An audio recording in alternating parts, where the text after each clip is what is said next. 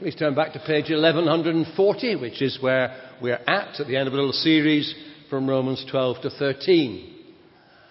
Those who know anything about preaching will know that the preacher spends a lot of time, an inordinate amount of time, preparing his opening sentence and, even more importantly, his last sentence. It's important to know how to start and even more important to know how to end. Well, for a long time I have known that I was about to preach on the day after Sheffield Wednesday played Sheffield United. So I had to get my opening sentence perfectly, ready. There were 3 possible results, and I had to have 3 leads in to my talk.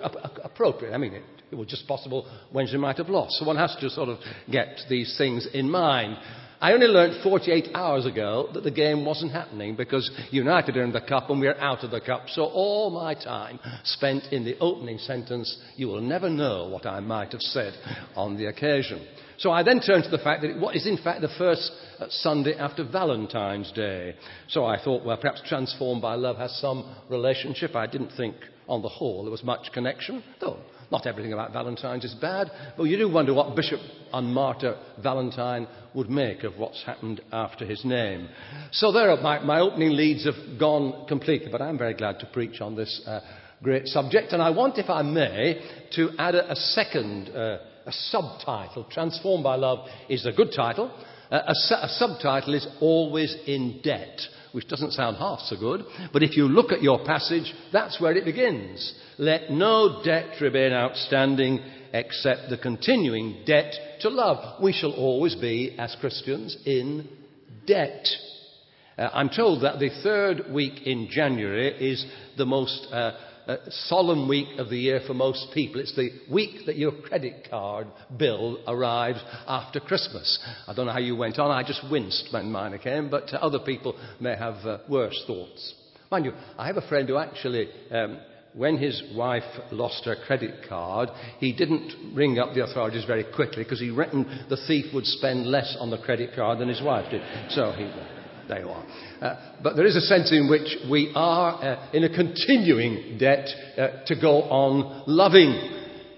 Well, if I may say, it's not the main theme of our sermon, but there's a sense in which, even in the world's kind of debt, we are always to be. Of course, it's wrong to get into debt. There's a great danger of debt addiction. Extraordinary story of a man who's suing the bookies for allowing him to place bets. What a strange world we live in. But there's a danger, isn't there? For Christians, I believe there is a place when we should be willing to risk being in debt financially, taking risks health-wise. If we're always cautious and careful, we shan't do much following Christ. Have you read these words in Ecclesiastes? Very straight words. Ecclesiastes 11, cast your bread upon the waters, for after many days you will find it again. It's a word for a commercial man who takes a risk, who sends out his goods, and for the moment he may be in debt, but he expects a better return. And he goes on to say, does Ecclesiastes, whoever watches the wind will not plant, whoever looks at the clouds will not reap. There's a very real sense in which it's never right to take a risk, but it's always right to take a risk. Did you know in the New Testament there's a word for Christians, and they're called gamblers? Paul and Barnabas were commended by the New Testament, for they gambled their lives for the sake of the gospel. That kind of gambling is something that we need more of. The willingness to risk, the willingness to have debt in the service of Christ. But our main passage here is about the debt to love. Some years ago, it's now out of print, I think, there was a book written about the death of Jesus on the cross called In Debt to Christ. A good little book, an excellent title for always, because Jesus died for us, and we've been reminded of it in this baptism service this morning. That's why we have a water of cleansing. We're always in debt to Christ. We're not our own. We're bought with a price. Therefore live as always in debt. It's this little series we've had in church on Romans 12:13 comes to an end here. It is in a sense a climax of the whole book of Romans. For in Romans chapter 1 and verse 5, we are said that we should have the obedience that comes from faith. And faith should lead into obedience. And then Paul goes on in the rest of Romans to talk about what Christ did for us on the cross. And therefore, this is our little series, that we should be not conformed to this world, Romans 12 verse 2, but be transformed by the renewing of your mind. Did you know that word transformed in Romans 12:2 is actually the same Greek word as the word for Jesus when he was transfigured on the mountain, when he shone with the likeness of God. I understand that he could be transfigured, that I could be transfigured like that. That's the challenge. And one aspect of being transfigured is that I should be transformed by the love of Christ. You see, most of us feel you can't make people love. You can't order people to love, but Jesus did. A new commandment I give you, that you love one another. And so here in these verses we are commanded to love our neighbour as ourselves. The main thrust of what I want to say this morning is quite simply that the law is never loveless and love is never lawless. Bear that in mind. Law is never loveless and love is never loveless. Let me give an illustration. The story of Jesus when he forgave the woman caught in adultery. In John chapter 8, he made a great statement. Neither do I condemn you. Go and sin no more. Now, there are some churches major on one half. Other churches major on the other half. The good church, I hope we are a good church, majors on both halves. You see, there are some people who are very keen on the neither do I condemn you. God loves everybody. God forgives everybody. So, it doesn't really matter how you live. You're going to be forgiven. Please, friends, God does not forgive everybody. There will be no hell if God forgave everybody. And Jesus said very abundantly there will be hell, sadly. So you can't just take that halfway out the other. Then there are some churches that are very good on the second half. Go and sin no more.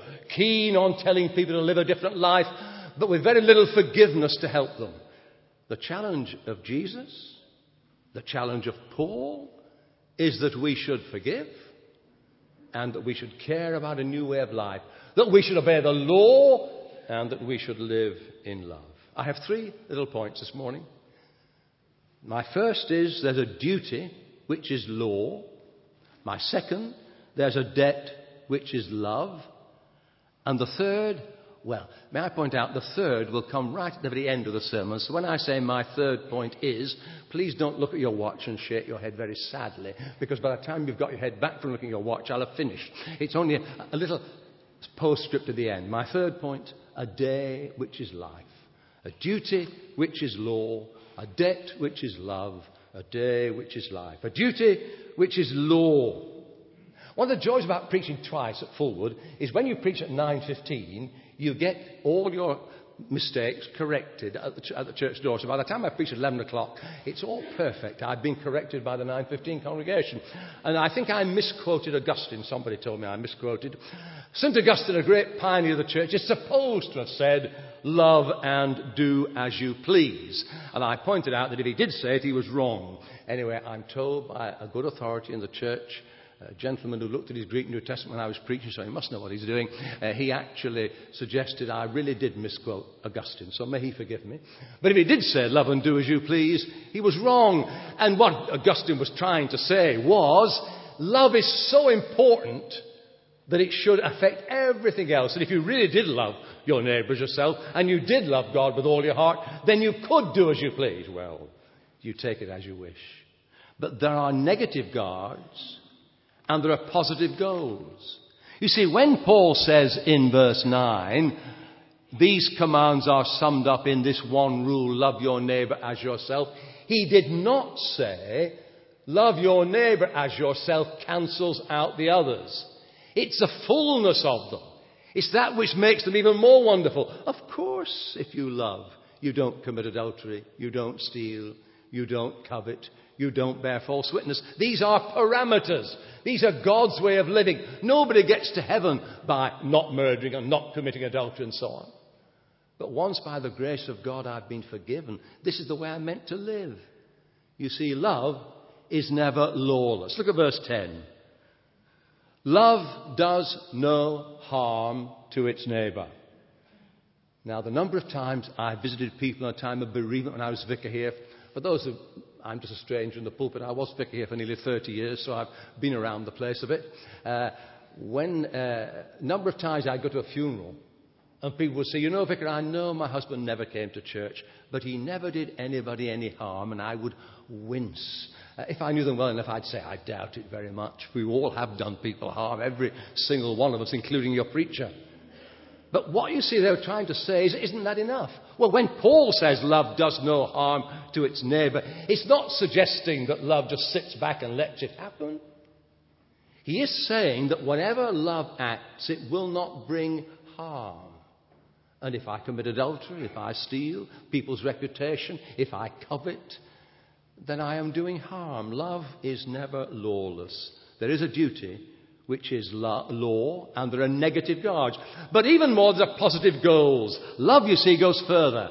Love, it says, is the fulfillment of the law, verse 10. The actual word means the fullness of the law. It comes later on in chapter 15 about the fullness of the blessing of the gospel of Christ. So love, you see, goes on. He says in verse 9, it's a summary of the law. James says in James chapter 2, it's the royal law. Love goes beyond. Love is positive and not just negative. I haven't got very far if I've just not committed adultery, just not stolen, just not coveted. The challenge is, what have I done? What is different? Why am I different? That's why we read Leviticus chapter 19. It was good to read, because that's the chapter in which love your neighbour as yourself comes.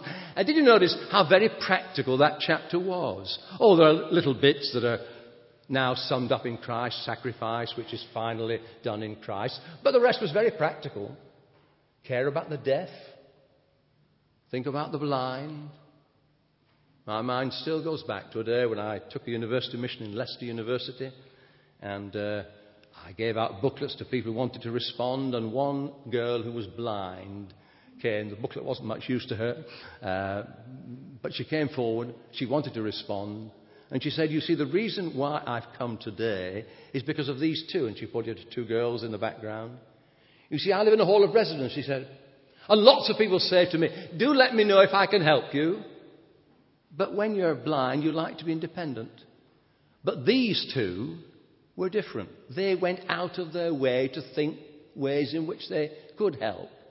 And they went the second mile. And I wondered why they were different. And when they said, would you like to come to a Christian meeting? I twigged it. They were different. Because they were Christians.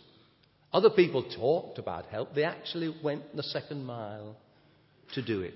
That's what love is all about. And Leviticus 19 has a great deal about these practical things.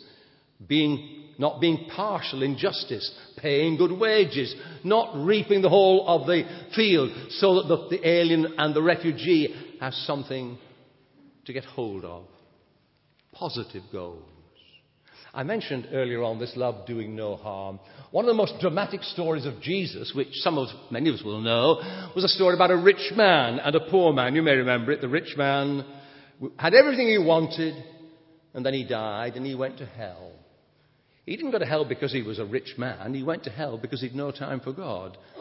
The poor man at his gate went straight to heaven. And he went to heaven not because he was poor, but because he put his trust in God. He needed God. Now, what did the rich man do that was wrong? He never kicked Lazarus. He never spat at Lazarus. He just pretended he wasn't there. That was all. You see, he didn't do any harm, but he didn't do any good. He didn't go out of his way to see what he could do to love. And the challenge is that we go out of our way. I said that 9:15 it's a great help to preach twice in the morning. And one lady going out said she was very glad I preached that sermon because it was just right for her. She'd come to church this morning feeling very angry because they'd had a party next door in the house, and there were one or two beer bottles in her drive, and she was about to go back and read the riot act to the people next door. But after my sermon, she's going to go back and clear up the beer bottles. Well, whether that's right or not, at least my sermons have practical value. Sometimes. But you see, maybe she ought to tell him off as well afterwards. Neither do I condemn you. Go and sin no more. But the challenge is, where are Christians? We go beyond positive goals. A duty which is law. But secondly, a debt which is love. Love, you see, first of all goes beyond, and love goes on and on. Now, I want you to look at your text here. This is when the gentleman at 9:15 got his Greek New Testament out just to check I was right. Here's my little bit of Greek. Just look at verse 8. Let no debt remain outstanding except the continuing debt to love one another. For he who loves his fellow man has fulfilled the law. Now, the Greek says, he who loves the other. It doesn't say fellow man, it just says the other. And it's possible to interpret this, and I love this interpretation. It's possible to read it, he who loves has fulfilled the other law. The other law, love the Lord your God with all your heart. And if we love one another, then in fact we are fulfilling the other law. We are fulfilling our love for God by loving our neighbour. Got the message? Well, listen to this word from John. 1 John chapter 4, verse 20. If anyone says, I love God, yet hates his brother, he is a liar. For anyone who does not love his brother whom he has seen cannot love God whom he has not seen. Get the message? You can say you love God, but if you don't love your neighbour, you don't love God. And he who loves his neighbour has fulfilled the other law. When I was a little lad, many of you know I was brought up by a very godly mother. Stern, strict, but lovely. My godly mother. And on one occasion I called my sister a liar. I think I had every reason for calling her a liar. And my mother said, you should not use that word. Philip, it's not the word to use to your sister. I said, it comes in the Bible, you know, Mother. I've met it in the Bible. I read it in the Bible. I got cluttered. Quite right, in terms of getting cluttered for my impudence. But I was right. The word liar does come in the Bible. And it's very straight, isn't it? If in fact I say to God, I love you, but I go out of church and I don't care about my neighbour, I am a liar. That's what it says. And that, I think, is the spirit. Whether that's the right interpretation of the other law is another matter. But it is the challenge of the spirit which goes beyond. That is, we don't just do what the law says. We don't just do what is sort of reasonable. We go further. That's why Jesus, in Matthew chapter 5, in the Sermon on the Mount, asked this question, rhetorical question. When it comes to loving, what do you, disciples, do more than others? After all, non-Christian people love people who love them. Non-Christian people basically love their families. The world out there is not full of wicked, selfish people. There are plenty there. But there are plenty of people who are decent and kind and caring. Why are we different? Well, we should be different because we love the ones who don't love us. We go out of the way to help the ones who don't go out of the way to help us. That should be the difference. And sometimes it's to be seen in very practical ways. We show our love by what we do with our money, what we do with our time. I was thinking last week when I was in the congregation on Missionary Gift Day. I can remember the day when we had our first attempt to make a big spending spree in this church. We built that church hall over there. It was a big event. And I can remember the gentleman has long since died from this story. But I happened to be travelling on the bus and I sat next to this gentleman who, it's amazing how a village always gets the message. Fulwood all knew we were about to build a church hall, and they all knew how much it was going to cost. And this gentleman assured me, you won't do it, Vicar. It's the wrong time to ask for money. You won't do it, said he to me. Well, people in the congregation gave very generously. Some people gave up a summer holiday so they were able to give generously. And after a few months, we had done it. Well, it so happened I got on the bus next to the same gentleman months later. Now, if I'd been a very good Christian, I wouldn't have mentioned what he'd said to me before. But being what I am, I did. I simply said, you'll be glad to know we've done it. And he wasn't glad to know. He was very angry. Very angry. Not angry because I was rude. Perhaps I was. He was angry because he was threatened. You see, he didn't mind people going to church. After all, they want to go to church, let them go to church. But actually that people were willing to sacrifice money, he knew all about money, then it might mean something after all. Perhaps I ought to think about it. If it means so much to them, What do you do more than others? What is it about our loving that actually makes the world think they're different? You see, the church is meant to be a microcosm of what God wants the world to be like. Again, just want my last 9:15 comment.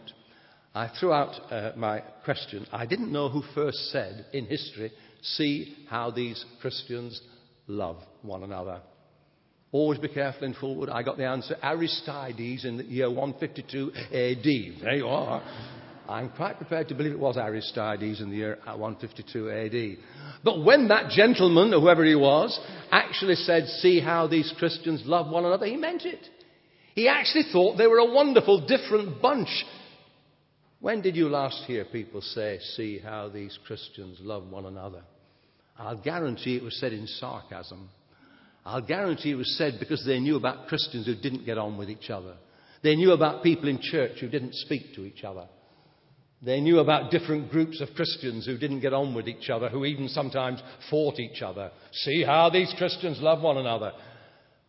I hope it's true that our Aristides friend, if he came back today, would be able to say about this congregation, see how these Christians love one another. Different from, bigger than the world out there. Going beyond, but also finally going on and on. You see, it says it's a continuing debt to love. It never ends. It's the continuing debt to love. And therefore I shall always be in debt to Christ. And if my interpretation of this verse is right, I shall show my love for Christ by loving my fellow man and going on, in that sense, being in debt. There was a time when I could say from this pulpit, you all know John 3:16. I guess life has gone on. If I put a little test out, you wouldn't all know John 3:16. Don't worry, it's not a test. But I would then say, perhaps you don't know 1 John 3:16. That's the first letter of John 3:16. Let me read that to you. John 3:16 says, God so loved the world that he gave his only son. That's the verse. Here's 1 John 3:16. Here, John is speaking about love. This is how we know what love is. Jesus Christ laid down his life for us, and we ought to lay down our lives for our brothers. Pause. That sounds very dramatic. Lay down our lives for our brothers. Not likely to happen to me, is it? Friends, I have brothers, and you have, if you're a Christian, brothers and sisters who this very day are laying down their lives for the gospel in parts of our world. It's tough to be a Christian. I hope that Grace will grow up in a world where she can be a Christian without a challenge. I doubt it. The world in which we live doesn't treat Christians all that nicely if they stand for their faith. So would I be willing to lay down my life? Well, I hope I would, but who knows? But here as it goes on, if, verse 17, 1 John 3:17, if anyone has material possessions and sees his brother in need but has no pity on him, how can the love of God be in him? Dear children, let's not love with words or tongue, but with actions and in truth. There was a moment when one of the great disciples, Peter, was asked a question by Jesus. Do you love me? And Jesus asked him the question 3 times. Do you love me? And the Bible says that when Jesus asked him the question the 3rd time, Peter was upset, distressed. Why was he distressed when he asked him the 3rd time, do you love me? Oh, I think I know. Because only days before, a girl had asked him the question, oh, you're a Christian, aren't you? You belong to Jesus, don't you? I know you do. I've seen you with him. And he denied it, and he cursed, and he swore, and he'd not forgotten. And when the 3rd question came, he knew what Jesus was getting at. And he said, well, yes, Lord, I really do love you. Right, said Jesus. Feed my sheep. I've heard you talk about your love before, now go and do it. Go and do it. Comparatively easy to sing about our love. Go and do it. Some of you may not be Christians yet, and you're here, you're sort of wondering what Christians do. Well, we do believe that we are challenged by the words of Christ, that we should show our love in practical ways, and we fail, but by God's grace we seek to start again. Love goes on and on. My last point? Here's my last point. A day which is life. Oh, I should take just a little bit longer than I said earlier on, but not long. A day which is life. Two thoughts. There's the look for the dawn. Look at verse 11 and 12 about the dawn coming. Our salvation is nearer now than when we first believed. If you weren't up early this morning, I can assure you, if I'm preaching, I'm a kind of on edge a bit. I've done a lot of preaching. I'm still always on edge. If a preacher doesn't feel stomach pain before he preaches, the time he gave up, it's always nervous energy. So I was awake early this morning. I pulled the curtains back at 6:30 this morning, and I saw the most beautiful dawn looking over the Mayfield Valley from our apartment in Sefton Court, looking over the Mayfield Valley. I saw a beautiful. So not long ago, I was down on the edge of the Cotswolds preaching, and the man, my host, brought me a cup of tea in the morning. He pulled the curtains back, and he said, "Cup of tea for you, Philip." He said, "Look at that view. I don't suppose you see anything like that in Sheffield, do you?" I said, "We see exactly the same view in Sheffield, but thanks for the tea." These southerners. Anyway, the lovely view over the Mayfield Valley. But this morning, the dawn, the sunrise. May I be very serious just for 2 minutes? This is a word to Christian friends. A week ago, I was deeply depressed. I just read in a church newspaper about a bishop whom I've known, loved and respected, who has now decided he's changed his views. He now believes homosexual practice can be permitted. He's apologised for ever thinking the reverse. And he even wants to suggest that possibly Jesus and John, the disciple whom Jesus loved, may have had that kind of relationship, which I think is blasphemy. It's appalling. And I was deeply distressed. I came to the church last Sunday morning, and coming to see the 9:15 going out and 11 o'clock people coming in, suddenly the depression began to lift a bit. Then came back on Monday morning. I saw the General Synod standing, giving a standing ovation to a man who made extraordinary statements a few days before. Thank God for the little nucleus who sat with courage. So I was deeply depressed. But coming to church, and I saw all these people coming out, it lifted my spirits because there was a dawn. There are young people and young families who are still prepared to give their lives to a church which so often fails them. Thank God for that. I, as an older man, just want to say thank you that you give me a hope for the dawn. So the Christian believes there's a dawn which is coming. The best is yet to be. And if there's a dawn, look for the dawn, but also live in the day. You see how it ends about not behaving in orgies and drunkenness, but rather clothe yourself with Christ. I mentioned a few moments ago St. Augustine, great leader of the early church. Do you know how he became a Christian? I'll tell you. He'd been living a very licentious life. He really had. Young man, he'd done everything. And things were going empty in his life. And he saw a scroll and he heard a voice saying, "Take it, read it." What was the text he read? Romans 13 and 14. That's where Augustine found anchorage. And he became one of the great leaders of the church. In his need, he put on the Lord Jesus. And how do we go out to be transformed by love?